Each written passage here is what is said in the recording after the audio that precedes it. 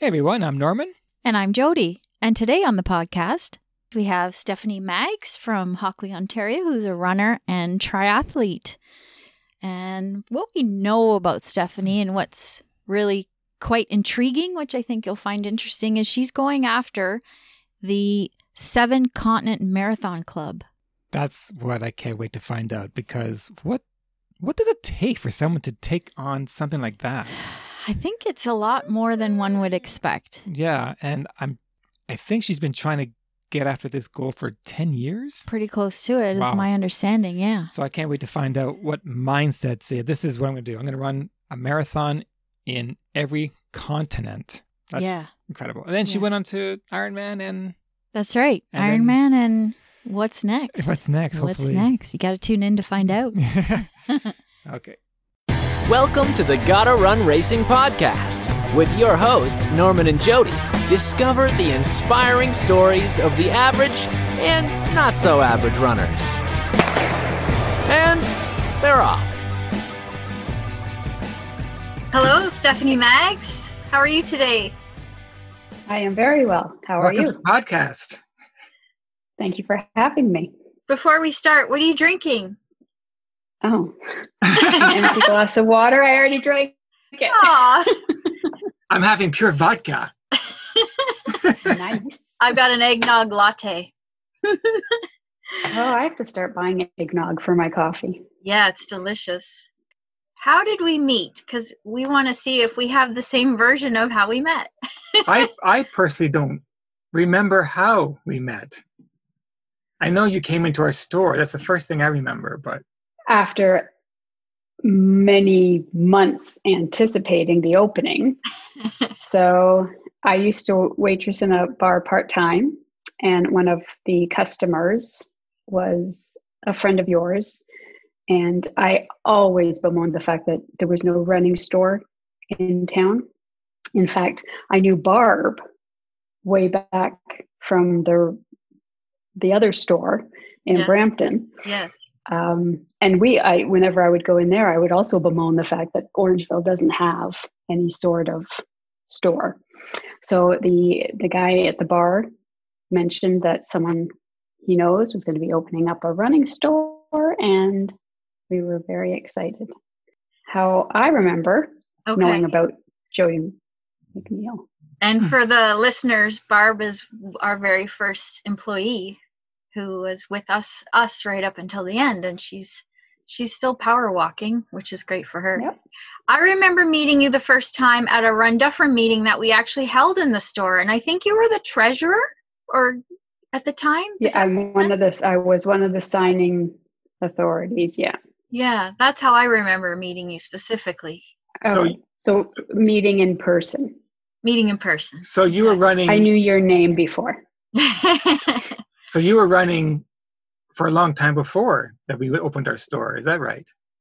Not really. I started running at around 40, but I was part of, do you remember when the Olympics were going on, Run Dufferin had a group of runners with torches behind the actual torchbearer? Yes, for sure. So I was one of those people.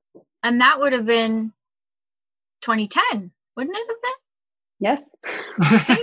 I'm trying to remember when the Olympics were. I think it was. I know it wasn't an odd year because it couldn't be an odd year. Right. Yeah. 2010 sounds about right. So why did you start running at the age of 40? What changed in your life that you decided to take that up? Well, it actually didn't start with me running. When I was turning 39, so I was still 38, going on 39. I don't know, so every so often a number just kind of hits you a bad way or a different way.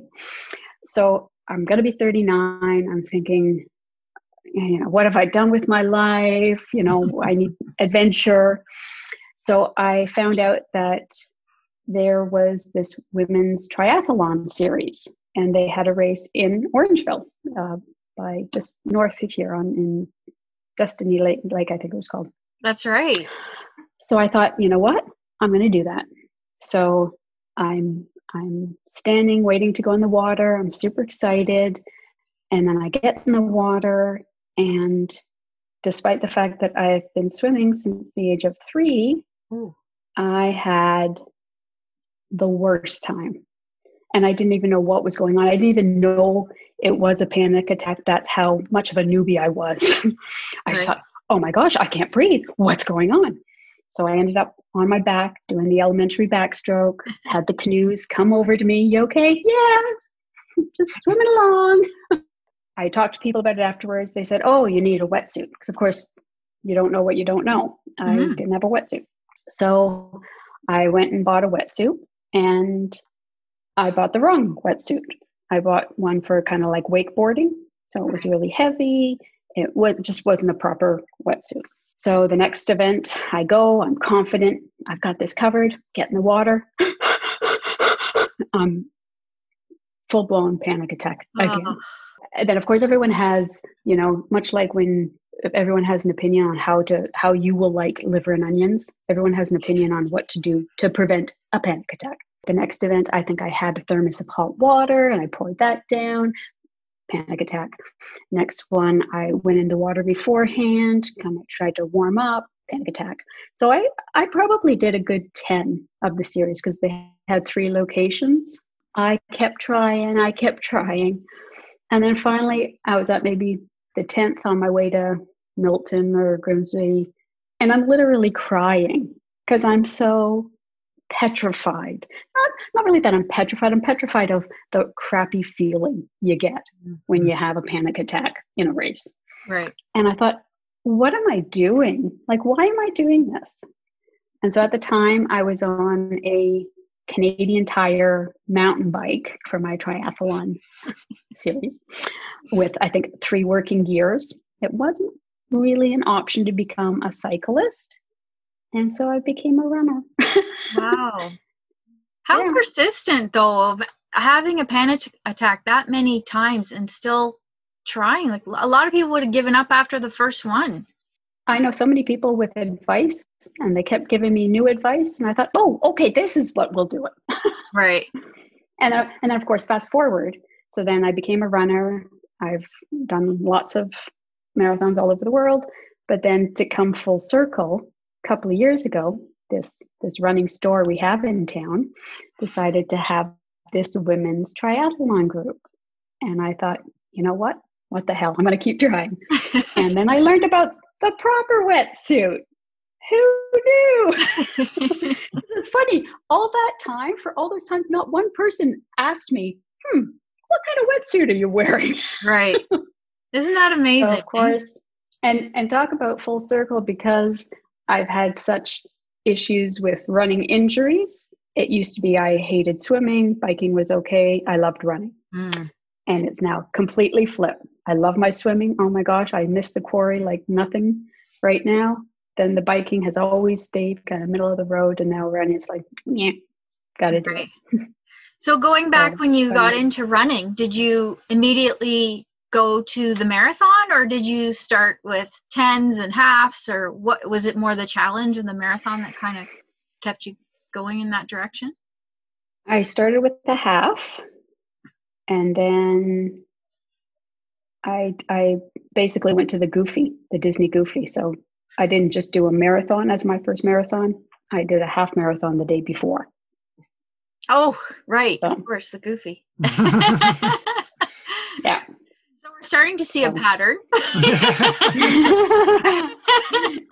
Yeah. And then from the marathon, because we know what we're getting to is your continents marathon challenge. What was it about that intrigued you? Because that is a huge thing to undertake, from training and from life and from, monetarily and travel challenges and all of that. So what was it about the Continental Marathon that you were excited to do? I actually didn't know I was going to do it until I was already in it. So I was fortunate enough to find a group, Team Diabetes. So it raises money while running, international or domestic races. And they have cycling events, and they used to have triathlons and whatnot. It took a lot of fundraising for sure. And of course, I do tend to spend money while I'm in other countries, so that gets expensive. But for the most part, it was a win-win-win situation. I was raising money for a cause that's dear to my heart, diabetes. I was keeping fit because if you're going to train for a race, you're going to have to exercise. And I was seeing the world. So honestly, there's no downside to that. Right. What had happened, and again, I just stumbled on it. Like, I guess I must stumble on most things in life. I was reading an email at my work, and I guess a former student worked at the Canadian Diabetes Association and had submitted an advert in our communique about Team Diabetes. At the time, my son had come back from a high school retreat, terribly upset about the passing of his dad that had happened like years ago from diabetes. And so this advert was for running the Disney Marathon for Team Diabetes. And it just seemed like what a great thing for my son to do that kind of hit on a whole bunch of different things. It was fun to get away. He was doing something in the name of his dad. So that's how it actually got started. Right. I honestly thought that by having an article in our local paper that people would donate. I was wrong. It was awful trying to raise not only my portion, but of course I raised Drew's portion, my son's portion as well. And it was all family and friends, and nobody likes to do that. Right. And I vowed, once this was done, never again was I going to do this. And then, of course, after the race, it was successful and we had fun. They have a keynote speaker who, is motivating and, pulls at the heartstrings. And then next thing I know, I'm signing up for the next event. So before the 7 continents started, what marathon did you do before you even thought about doing that? After the my very first. Well, you did the Goofy half. And then the full. The full. So was that considered your first continent marathon, or did you? Okay. So then you. So my first race. So thinking back, I don't think I even ever did a 5 or a 10. I think I jumped straight to a half. I don't know why. But and again, at the time, I honestly thought that only professionals ran nonstop.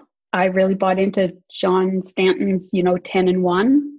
And I ran the first couple of years like that. And then, further down the line, I thought, I'm going to try not stopping. And I took like 20 minutes off my half. It's like, wow, that's something. Wow. Substantial. So yeah, I don't really, I should research more. But anyway, so the Toronto half was my first race into running. And then a couple of years later, so in 2008, Drew and I did the half in Disney. And then the event that I signed up for at that location was the Goofy the following year, mostly because I saw all the hardware they got. They got 3 medals. Oh, yes. It's all about the medal. Swag. Yeah. Yeah, I'll do anything if you give me a medal for it. Well, so the Goofy was my first full marathon. That happened to be the day after running a half marathon. And then even then, I didn't kind of think about 7 continents. I think it was so later in 2009. So Goofy was 2009. Later in 2009, I also did the Athens Marathon. And then I think maybe that is when just a little idea of a thought came into my head about, I wonder if I could do all 7 continents. The 7 continents challenge after Goofy, between Goofy and Athens. You knew about this. I don't think I actually knew that there was a proper club, the 7 Continent Club. But I guess I must have known that there was a marathon on Antarctica. I think at the time, a Team Diabetes alumni might have done it. Okay. So I probably kind of just knew about it from that way. And then how did you end up in Athens doing that marathon? At the time, like every year, Team Diabetes would kind of release all the locations that they'd be going to. Okay. And I mean, like they always went to Iceland, and like they had all these great locations. Like why wouldn't you? Easter Island they did only one time. I didn't catch that one, but big regret. So anyways, you just it was just like a catalog. Oh, where should I go this year? So Athens, it was the year before. So it was the 2,499th running since Pheidippides did it way back when. Wow. So it wasn't quite the big anniversary, but that was okay. Do you know how many races you've done since you started, not including triathlon? No. But you like if I mean all 5s and 10s and yeah. Oh gosh, no. But you keep your bibs, don't you? I think I remember you. I do. Yeah. In a photo album or something similar? Nope, just in a stack. I'm always curious to know who keeps their bibs and what they do with them, because I've never kept a bib. We display our medals, but bibs, I don't know why I never stopped to think about collecting them. But it's a nice to look back on and have memories when you can see them, right? Yeah. When I lived on Abbey, I had them pinned up in the garage. So if ever the garage door was open, you could see a whole wall of numbers. Right. So when we were doing research about the Continent Club, there's some controversy about there being an 8th continent. And Google was not very decisive on yes or no, whether there's an 8th continent. So is it the Australian side or the Madagascar side? Because I've heard both. They called it Zealandia. In 2007. Okay, so it's the Australian one. Okay. In 2007, they 17. found... 3 years ago? Yeah, they said that they were going to admit it as a continent. And that one of the Continent Club websites for marathons says that there are 8. And you have to now get 8 badges. But how do you run on a continent that's submerged? I don't get it. That's where your swimming comes in. Yeah, maybe. Good thing I have a good wetsuit. Well, because I've also heard Madagascar constitutes a continent. Okay. All on its own. So I've heard that on as well. Yeah. After Athens, then what was your next marathon on which continent? Well, it took a while. So Athens was 2009, and I certainly understand their thinking. Team Diabetes would do a lot of races in Europe because logistically, it's really easy to get people there. When they did Easter Island, the reason why they only did it 1 year was because there's only the one flight going in. There's a finite amount of space in the hotel. So like anything that goes wrong, there's no backup plan. So I understand that Europe is very easy. So I did a few more in Europe. And then finally in 2012, they announced Rio de Janeiro. So I finally was going to get my South American ticket. So that was fun. We were to fly to Atlanta. Our flight was delayed. There was about 10 other Team Diabetes members with me on that flight from Toronto that was delayed. The connecting flight did not wait for us. So we spent 24 hours in Atlanta. Yeah. So the way Team Diabetes works, it's usually only like a 4 or 5 day event. You kind of arrive, you have a kind of a welcome brunch, or not brunch, like a dinner, finger food type of thing.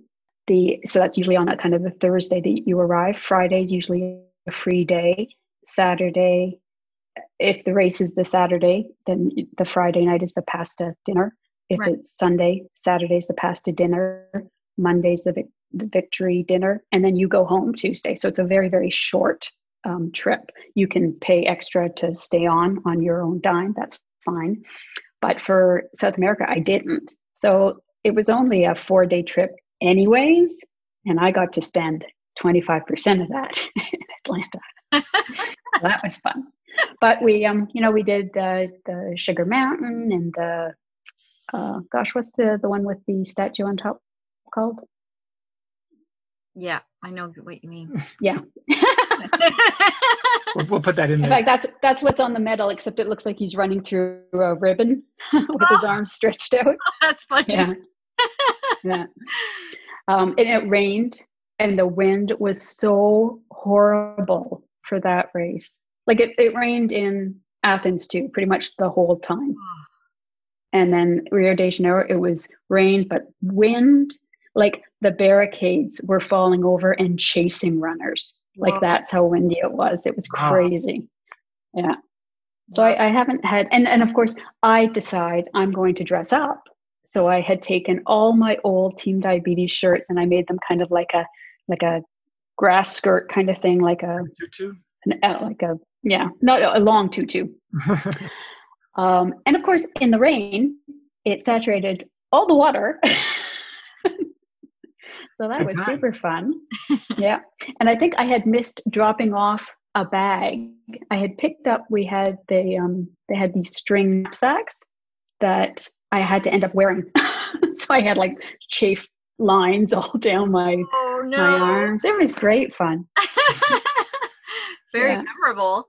So that's your third continent. So that's third. So that's number 3. So that was 2012. So again, I did a few European ones. I was supposed to do New York in 2010. And of course I had a stress fracture. So I ended up doing Rome the next March, which I guess it's weird to say. It's like it's a consolation prize. Like, yeah, I had to do Rome. Rome is one that I often tell people, if you're going to do one marathon in your life, do Rome. Consider Rome, right? Because honestly, it's like just a big tourist trip. Because you start at the Colosseum, you went to the Vatican, the Trevi Fountain, the Spanish Steps. Like the only thing is that it's almost on cobblestone. Which I seem to recall you came home with an injury after that race. Yeah. So that's can't exactly train for cobblestones here in Canada. Yeah. So what was your fourth? So anyways, fourth is, let me think. So then we have to fast forward to 2015. So I did the Great Wall of China. Wow. And did you know that there's 2 Great Wall of China marathons? Nope. Didn't know that. For the longest time, I thought I was doing one, but I wasn't. I was doing the other one. Because there's one where you're on the wall a lot more, and it's really treacherous. Like I saw videos, and it's like, oh my God, what have I done? But fortunately, I hadn't done that. So the one I did, it's the Great Wall. It's I think 7K on the actual wall. So you kind of start. The first 5K is like running up a huge hill, and then you get to the wall, right? And the steps. So you do that, and then you kind of run all through the countryside, and then you come back, and there's a pretty strict time limit. You have to be back at the wall by a certain time, or they just don't let you finish. Wow. So like lots of pressure, too much pressure. Like why do I do this to myself? Yeah.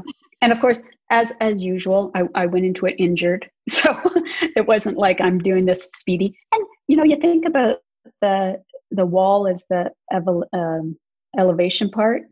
The whole countryside, it's all huge rolling hills. Wow. Like nothing but. Yeah. So anyways, I did manage it in the time limit. And so then you come back on the wall, and that's where you finish. Right. Cool. At the end, like at the bottom of it. So that was pretty exciting. You've actually done all of your continent marathons in conjunction with Team Diabetes. Yes. So there must be other people that are also going for the club, right? For the Continent Club? Not in the marathon. There's actually 2 other Team D people who are doing the half. In fact, we were supposed to all finish it together in 2020, but that's jumping ahead. We'll get to that. So we've got Asia, we've got South America, we've got North America and Europe. So we need Australia, we need Africa. Yeah. So fast forward to 2016. So Team Diabetes did Australia. I think I was probably the first one to sign up for it. And it was an actual group. So with China, they have this thing where you can build your own event. So you kind of work with Team Diabetes to say, okay, I want to do this, and they tell you how much to raise for it. Okay. But Australia was an actual event because it's kind of nice having that camaraderie with other people. Mm-hmm. And it's funny too, because, the more events you do, like I know people from all over Canada, only because like you get to an event, you think, oh, did you do Scotland? No. Oh, did you do Elgin? Yes, that's how I know you, So you start seeing the same people over and over again. So it's kind of nice. Right. So Australia, lots of people that I had previously run with on other events were there. It was the Gold Coast Marathon. Oh, that's nice. It is really nice. Again, I think at that point, that's when my big injury had started in 2016. Stopped running basically in March, April, right after the Around the Bay. And I literally did a 5K run the week before leaving for Australia. And what month? Then, boom, did a marathon. What month was that? June. June, yeah. Ooh. So that must have been a bit of a long haul. Well, you know what? You have to bank on muscle memory. You have to bank on the fact that a marathon is 95% in your brain. You really have to just kind of decide, yeah, you're going to do it. It's going to be slow and easy. I reverted back to my John Stanton days and did, a 10-and-1 walk. And then towards the end, I did a 10-and-1 walk to run. Whatever gets you to the finish line. I had Canada flags, and like I was all dressed to the nines, which I usually do in other countries. And there are so many Australians who love Canada. And every time they would say, "Yay, Canada," I kind of felt obliged to run until they were kind of out of sight again. And then I'd walk again. Cool. And so the last one must have been Africa. Yes. So I guess we'll have to have a little asterisk beside Africa. Because I was signed up, both my husband and I were signed up for the Big Five, which is in South Africa. Literally, you're running in an animal reserve. I really thought I could do a personal best because I thought a lion was chasing me. Again, not always thinking through and researching. I kind of thought, you know what, we're in Africa. I'm probably never going to go back to Africa. Let's do as much as we can while we're there. I knew we were doing the marathon. I thought, well, what else does one do in Africa? Oh, Kilimanjaro. Let's climb Kilimanjaro. Hey guys, if you like what you're hearing so far, give us a like and follow our social media. Facebook, Instagram, YouTube. You can find all that at GottaRunRacing.com. And follow The Ultra Norm and Shark Runner 17 on Instagram for exciting behind-the-scenes stuff. Like, guess what? They're married to each other. Wild, right? Now, back to the show. After marathon. Yeah. Not so good. Not a lot of thought went into that one. So I was really in a dilemma because, again, my injury was not doing too well. There was a very strict time limit on this one. And I decided that scenario I could work out because I was trying to do it every way. If I did the marathon and didn't do it in the time limit, it would be a complete write-off. I might also injure myself enough that I couldn't do the climb, which would be like lose. Right. So I just decided, you know what? I'm going to do the half. I'll have to come back to Africa for the full. And that was probably the best scenario. So we both finished the half. My husband got chased down by a herd of antelope. Wow. I didn't see one animal because I generally look down because I'm pretty klutzy. I'll fall. As soon as I look up to see the beautiful scenery, a rock or a root gets me. So I might have had them all around me, but the race was delayed because I think the elephants were on the course. Right. And so we were about 40 minutes delayed because of the elephant. Wow. And they told us years before they were delayed again because the elephant not only were on the course, but they got into the bananas, one of the aid stations. Yeah. So I guess if you're on their territory, you have to kind of just go with the flow. So does that mean you do have to technically do another marathon in Africa then? I did. Oh, you did? Yeah. Oh, so okay. I did the half with Team Diabetes. Mhm. And I think I did the full in Uganda in 2018. Oh, of course I remember. You went with Christine. Yeah. Yes. And I think I made a token donation because we raised money for the Uganda Foundation. I helped build a chicken coop while I was there. So like, if anyone's looking for some neat twist on doing a marathon internationally, you sign up for a whole week of volunteerism and then you do the marathon at the end. So that was really amazing. But I think I made someone donate something towards Team Diabetes for that as well. So in my head, I thought, yeah, that counts as a Team Diabetes event. Absolutely. So the elevation in Uganda was ridiculous. Absolutely ridiculous. But again, they didn't have a time limit. I think I was over 6 hours for that one. So Wow. I know in my heart I could be an ultra marathoner because I've put the time already. I just don't have the speed that goes with that 6 hours. But so which one would it's easy to do a marathon in 2 hours. You're not out there for too long, right? Exactly. So what would you consider to be the hardest, whether it's because of weather conditions or going in with injury or hills? What one would you say would be the hardest so far? That's a hard question. Probably China, because it really was so much elevation. And it was hot. It was like 90 degrees by 9 o'clock in the morning. Like it was stinking hot. Yeah. Yeah. What was the most memorable? Well, I have done Disney a few times. That's a very well organized race for sure. I'm not really sure. Think back on every race that kind of makes it special and neat.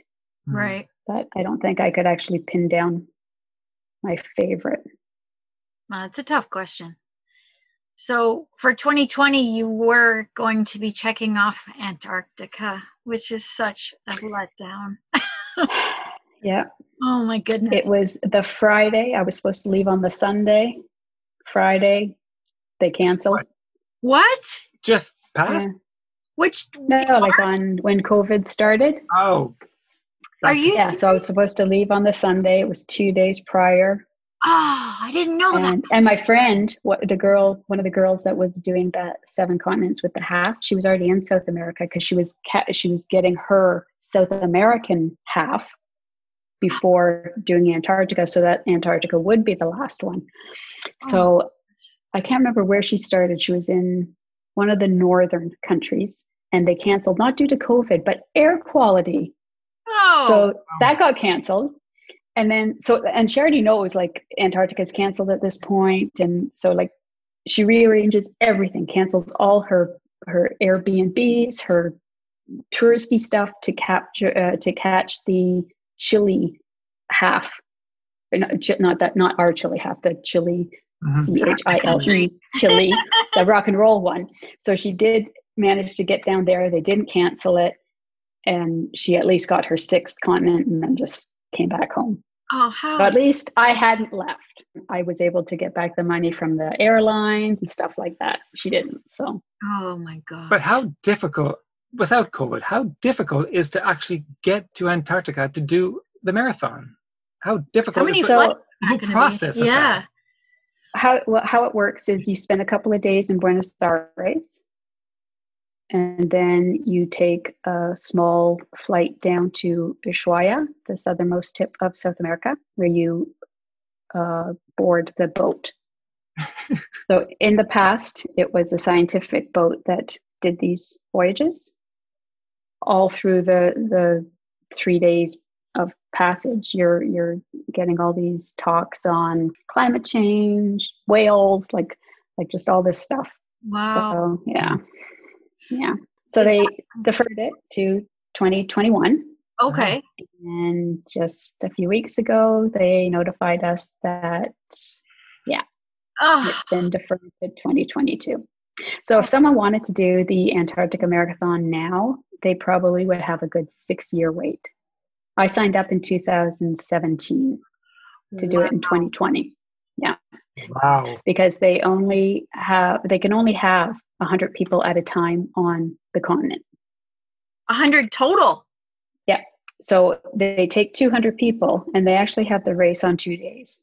So how it works is you arrive on like the Friday morning, and all the halves and the really fast marathoners do their race that day. Mm-hmm. Because again, there's a really strict time limit and it can be shortened. So I was really ready in 2020 for it. I had been training on hills because who knew there was elevation in Antarctica? I honestly thought snow falls, it's flat. No. I met up with 2 of the tourist workers in Uganda that worked on Antarctica. Oh, wow. And I kind of mentioned about, oh, well, it's flat. And they said, no, it's about the same elevation as this. Like massive.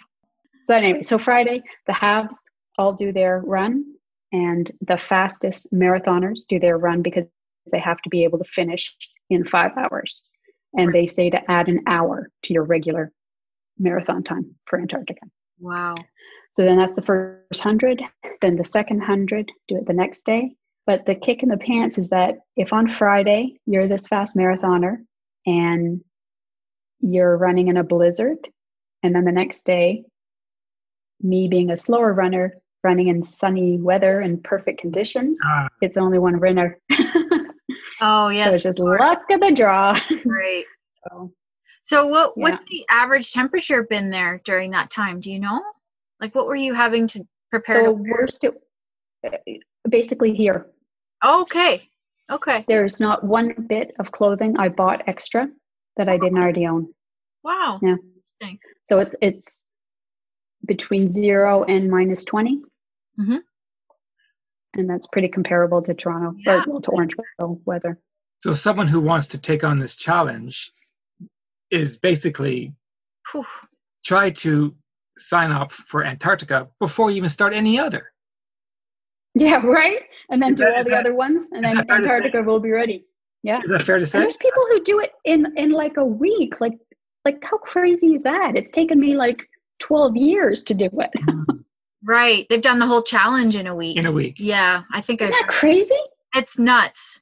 The jet lag alone. Forget it. So how many people do you know who's even done this? Is there a number of how many people who's done this? Oh gosh, yeah. But do you know probably them? I think they're in, well, I can give a guesstimate, I guess. I think they're in their 15th year. And if roughly 200 sign up every time, that would be what, 3,000? Wow. Oh, okay. I just thought 30,000. I know. The jet lag's just no, thank you. Yeah. Wow. Well, we wish you. And then they have. Oh, thank you for that, because we know how hard you've worked, and we know how hard you work at fundraising too, which you've come up with very unique ways to fundraise for Team Diabetes through your cake making and your candle making, and now's the time to mention any of that if you would like. Yeah. Sure. So I still am even though I've finished raising for Antarctica last year, I'm still doing cakes for donations. So if you have a specialty cake that you need, I am more than happy to do it. It's 100% a donation, so I make zero on it. I lose money on it because someone has to buy the stuff to make the stuff, but you get a tax receipt for the full amount. So it is a great situation for someone else. Right. I had been making candles as donations as well, but I've just recently registered as a business, Wickedly Delicious Wicks. Nice. And my candles. Oh, look, I happen to have one beside me. They look. Ooh. I know. Wow. So they kind of look like what they are. So this is a pumpkin spice. There's a lemon meringue. Is this that way too? Unfortunate that you can't smell all this, but it smells lovely. Smell of it. So those are no longer for donation, but if anyone's looking for unique gifts for people, good for you. Can reach out to me. Absolutely. We'll get your info and post it in the comments below. Comments below. Okay. in addition to training for all of those marathons, you found your way back to triathlon. And you have my true love. Yeah, you've taken that to another level too. Yeah. So it helps if you have a best friend that you can talk into anything.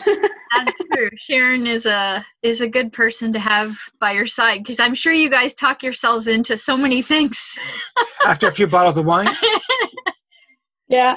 Or beer. Well, quite literally, we signed up for Ironman after the beer run. Oh! There you go. Yes, on your bus. That's right, the beer run bus. Sean was there. He said, you should do it. And Sharon and I were like, yeah, we're gonna.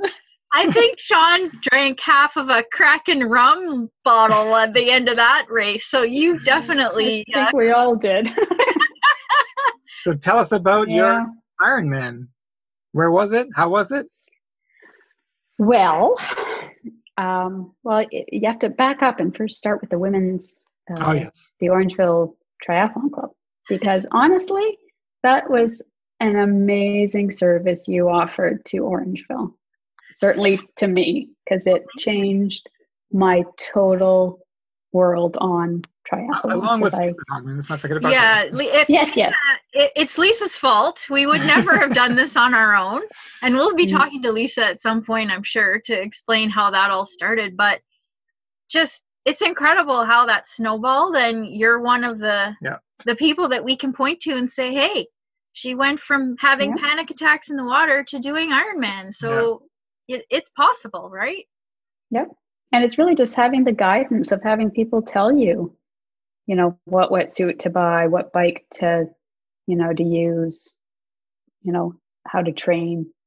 Like and just being all women.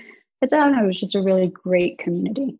Did you not find that the group mentality kind of really helped in that situation, because you knew that there were other women that were waiting at the pool to get started and waiting at the track to do the workouts and Wednesday night bike rides? Like, I think women in particular really are motivated by other women and training together, whereas men tend to be a little bit more loners in that regard. That's what I think. I've noticed that. Well, okay, so back in the day when I was doing the women's series with my mountain bike with 3 working gears, I forgot to mention it also had a chain that always would fall off in Milton. So every time it happened in Milton, every woman either kind of slowed down or said, everything okay? You okay? Whereas men, I don't know, sorry, Norm, they would just kick you while you're down, stay down. Hey, this is a race, by the way. Swim over you at the quarry, I've never had a woman swim over me at the quarry, but a different mentality. And I certainly loved the Iron Girl when it is just women. Those are kind of my favorite. Right.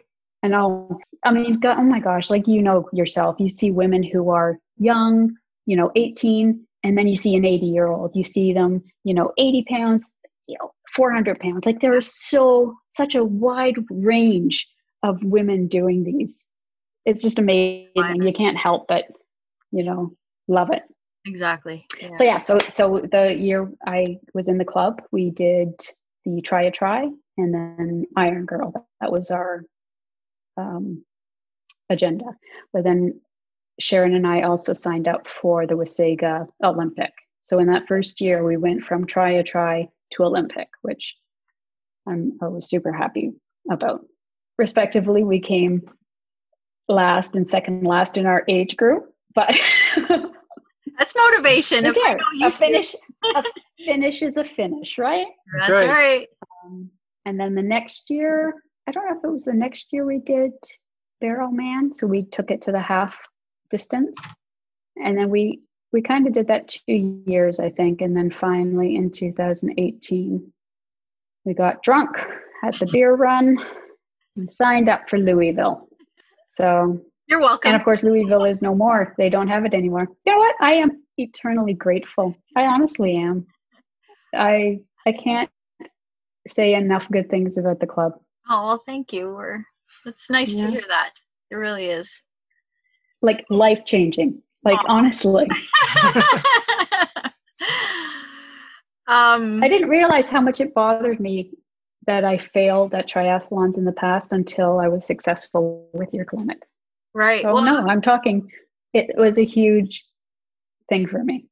Well, and you can't say that you failed, because if showing up at a start line 10 times in a row, it's not a failure. With that history of having the anxiety in the water, that is huge, Stephanie. That is really something to be proud of, and you didn't let it go, right? You sat back for a little while, you did other things, but you came back to it to say, you know what, you're not going to get me. It just shows how strong-willed you are, which is a good thing. Yeah, it's right? amazing. Yes. Stubbornness. I'll be a great ultra. Right? Yeah, I'll be a great ultra. Oh, and speaking of ultras. Well, let's talk about your Ironman first, very, very briefly about your Ironman. You can just do a synopsis of your experience. It's, again, the year before. What? Which one was it? Louisville. Yeah. So the year before, they had like 30-degree weather. It was, that kind of race. Of course, when I did it, it wasn't that. It was like single digit almost, like it hovered between, 9 and 10, and it rained pretty much the whole day. So you were wet, you were cold.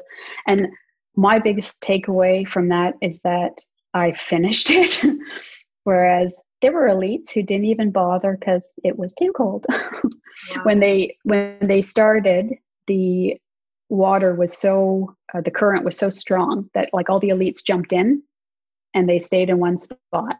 It was like they were in an infinity pool because the current just was so strong. So they had to actually change the route so that we were just going all downstream, which honestly, in hindsight, they probably should have canceled the swim, because the stream going downstream, like my swim was shorter than my transition time.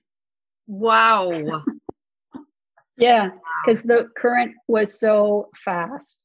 And to the point where like you're in the Ohio River, there's these big cement pillars. And I'm thinking, I don't know if I can get over fast enough, because that pillar was really coming up fast. Wow. So in hindsight, maybe it wasn't the safest water to be swimming in.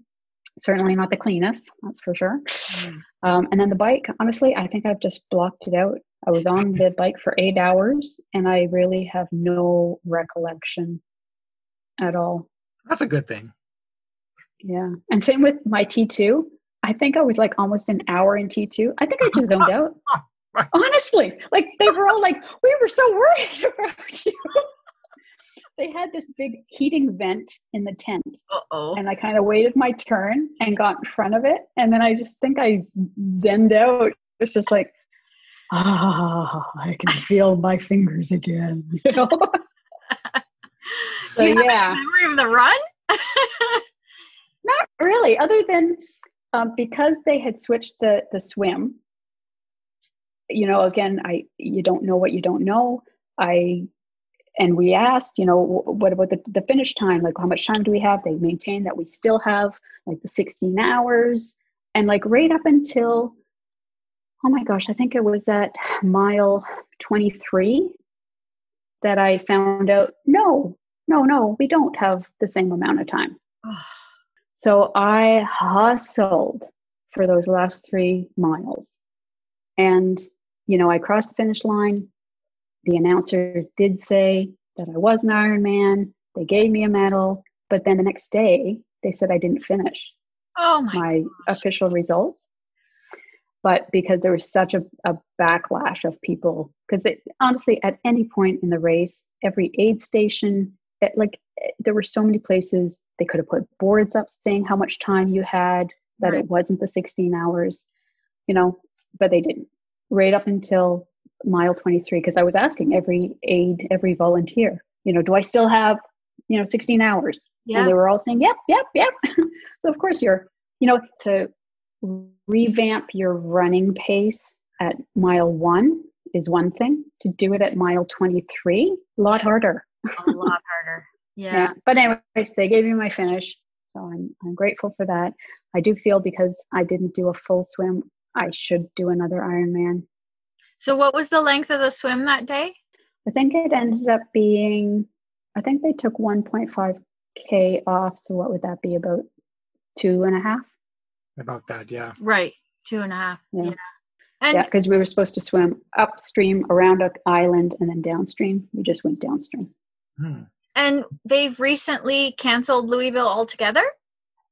Didn't know that. Oh. Wow. Yeah. So what would be the one that's on your radar if you're going to do another one? Arizona. Nice and dry? Not that I've thought about it. You had an answer pretty quick. Oh, sorry. I missed the answer. It was so fast. I think she said Tremblant. Tremblant. No, Arizona. Oh, Arizona. You were right. Because of the heat. Nice and dry. Even the water's dry. That's perfect. Yeah, no, Christine did Arizona. Right. The same year we did Louisville, and she has nothing but high praise for it. So presumably that will be after Antarctica. Presumably. Yep. Maybe, I think Sharon is going to do another full in 24. I think she's going to do Mont Tremblant, but I don't know. I just don't fancy doing that one. No. Oh, there's a lot of I mean, a lot can change in 4 years. True. Yeah. So you did sort of mention ultras a couple conversations back. Did you want to elaborate on what you might be thinking about for doing an ultra? Well, it's been on my bucket list forever. Really? And I guess can I say doing the Yeti 50K is already in it? Oh, that's the one where you have to split it up by time? Yeah, every 4 hours you had to run 8K. Not quite. You're almost there. Okay. Well, and it's too bad because I was supposed to do the Yeti 50 miles on October 31. Right. And we were going to be smarter this time by starting at midnight so that all the runs are in the same 24-hour day. Right. Surely that would have counted. Well, I have to say, when you and Sharon were doing the 50K, I was thinking to myself that it would be harder to run 50K over the course of 24 hours split up than it would be to run 50K altogether. So I think so, yeah. I do give you props for that. It's hard to start. And you want to hear how stupid I am. So I thought, you know what? I want to make it really challenging. So I'm not going to do the same route twice. So you know where I live? Yes. So my first route was east on Hockley. Second one was south on 4th. Third one was west on Hockley. Fourth one was north on 4th. No. Like, north on 4th? Yes, I did those stupid hills. That is crazy. Lined north and south is stupid hills, and I don't know what possessed me. But I did it. Good for you. Yeah, right? My treadmill. with a negative slope. There you go. So what have you been doing during COVID to keep yourself sort of in that mindset of getting back to training? Because, you're going to have to be doing that sooner than later. Well, I've always run outside in the winter anyways. For the month of November, I've kind of taken it off for running. So I'm just hiking and doing yoga. But November 28th, I think I have the eggnog jog. So I'm going to actually try to race it, see if I can get a podium or something. How's your injury been recently? Because I know you've been struggling with it for a long time. Yeah, it's same old. So yeah, it's more like, how do you maintain with dealing with it, right? It's going to be there. So how do you still push through without making it worse? Yeah, we know that. And it's not knowing the answer. Like I think it'd be so much easier if I knew what it was, and then, you can put a name to it. Right. But I've been to countless people about it, and that's frustrating. Yep. Yeah. So before you started, I just want to know your mindset before you started all these adventures at age 38, was it you said? 38, 39? Before that, were you ever an active person? Were you ever, growing up, did you ever play any sports at all? Like, I'm wondering where you get this mindset from. Did you always have it? No. Well, I mean, it wasn't I ran as periodically throughout my life, but I used to call it jogging. So that kind of says it all, right? I was no runner. That's a dirty word, jogging. Right? With Adidas shoes? Yeah, like I was just never regular at it. Like I would just kind of once in a blue moon do it. I'm going out for a jog. But yeah, I didn't play on sports teams. I didn't really do, like I was never not active. Like, I mean, at work, you know, if there was a gym, I would do aerobic classes at lunch, and I think I was in good shape, but nothing competitive. Right. So yeah, I probably have always been pig-headed, which comes in handy when you need to finish something. Right. So I just found that interesting. Yeah. The fact that you probably always had it, and now it's coming out. Then you've tapped into it. Yeah. You tapped into it. And two, you had 3 children, so it becomes a time factor too, right? When you had more time, you applied yourself to that. Yeah. For sure. But I always maintain, like, you know, people will say, oh, I could never run, you know, insert whatever. And I always counter with, you know what? If someone had a gun to your family's head and said, look, you're going to run this 42 kilometers or else, you would find a way to do it. That's right? So I think everyone has it in them. It's just finding something to make you not stop, not listen to that voice at the 30K mark. Right. Exactly. We like to end our program with a little rapid fire questions. Uh-oh. Okay. I'm ready. You ready? All right. Coffee or tea? Coffee. Star Wars or Star Trek? Star Trek. Favorite post-race reward? Ooh, nice. Beer. I'm with you on that one. Place you most want to travel to? How about post-COVID, like the first place you want to go? England. Favorite childhood TV show? Run, Joe, Run. Run what? What's it called? Run, Joe, Run. Run, Joe, Run. It was about this German Shepherd army dog who gets wrongly accused of killing someone, and his master tells him to run away, save yourself. Nope. I gotta find that. Yeah, I've never heard of that. Yeah. And then every so often Joe is in this scenario and he has to think back to his master saying, you know, run or whatever. Oh my gosh. I quit brownies. I quit brownies over that because there was a conflict on Saturday mornings. No way. Okay, we need to find a clip of that to put on the video. Definitely. Favorite carb? Bread, pasta, rice, or potato? Was all of the above? Sure. Ryan Reynolds or Ryan Gosling? Oh, they're both Canadian, aren't they? Yeah. Gotta go going with a Canadian first? Of course. Stephanie's very patriotic. Okay, last thing. Say good day, mate, in an Australian accent. Good day, mate. She's good. Not bad. You were there. You know. Thank you so much, Stephanie. Oh, thank you for having me. This was so much fun. Awesome. Thank you. Well, I am honored that I was number 3. Well, you have a great story. Yeah. Thank you so much. Thank you for letting me see it. Okay, say hi to Andrew. Okay. Yeah, will do. Take care. Bye.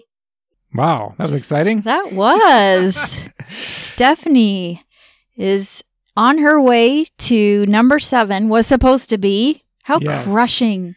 I had no idea that it was canceled 2 days before she got on the airplane. She had her bags packed. Yes, that's crushing. She was going to do the last one this year. COVID hits. No, sorry.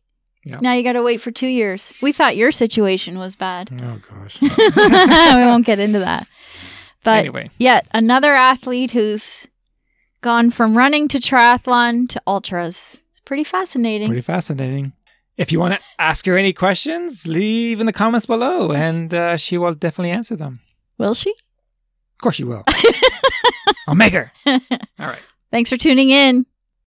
Whew, that was quite the marathon.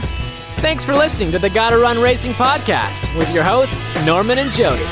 Please visit us at gottarunracing.com for more information on our events, or simply drop us an email at gottarunracing@gmail.com. And be sure to check out our YouTube channel to stream the video version of this episode. Oh, And if you like my voice, check me out at tylerhyrchuk.ca. TylerHyrchuk. Gotta run.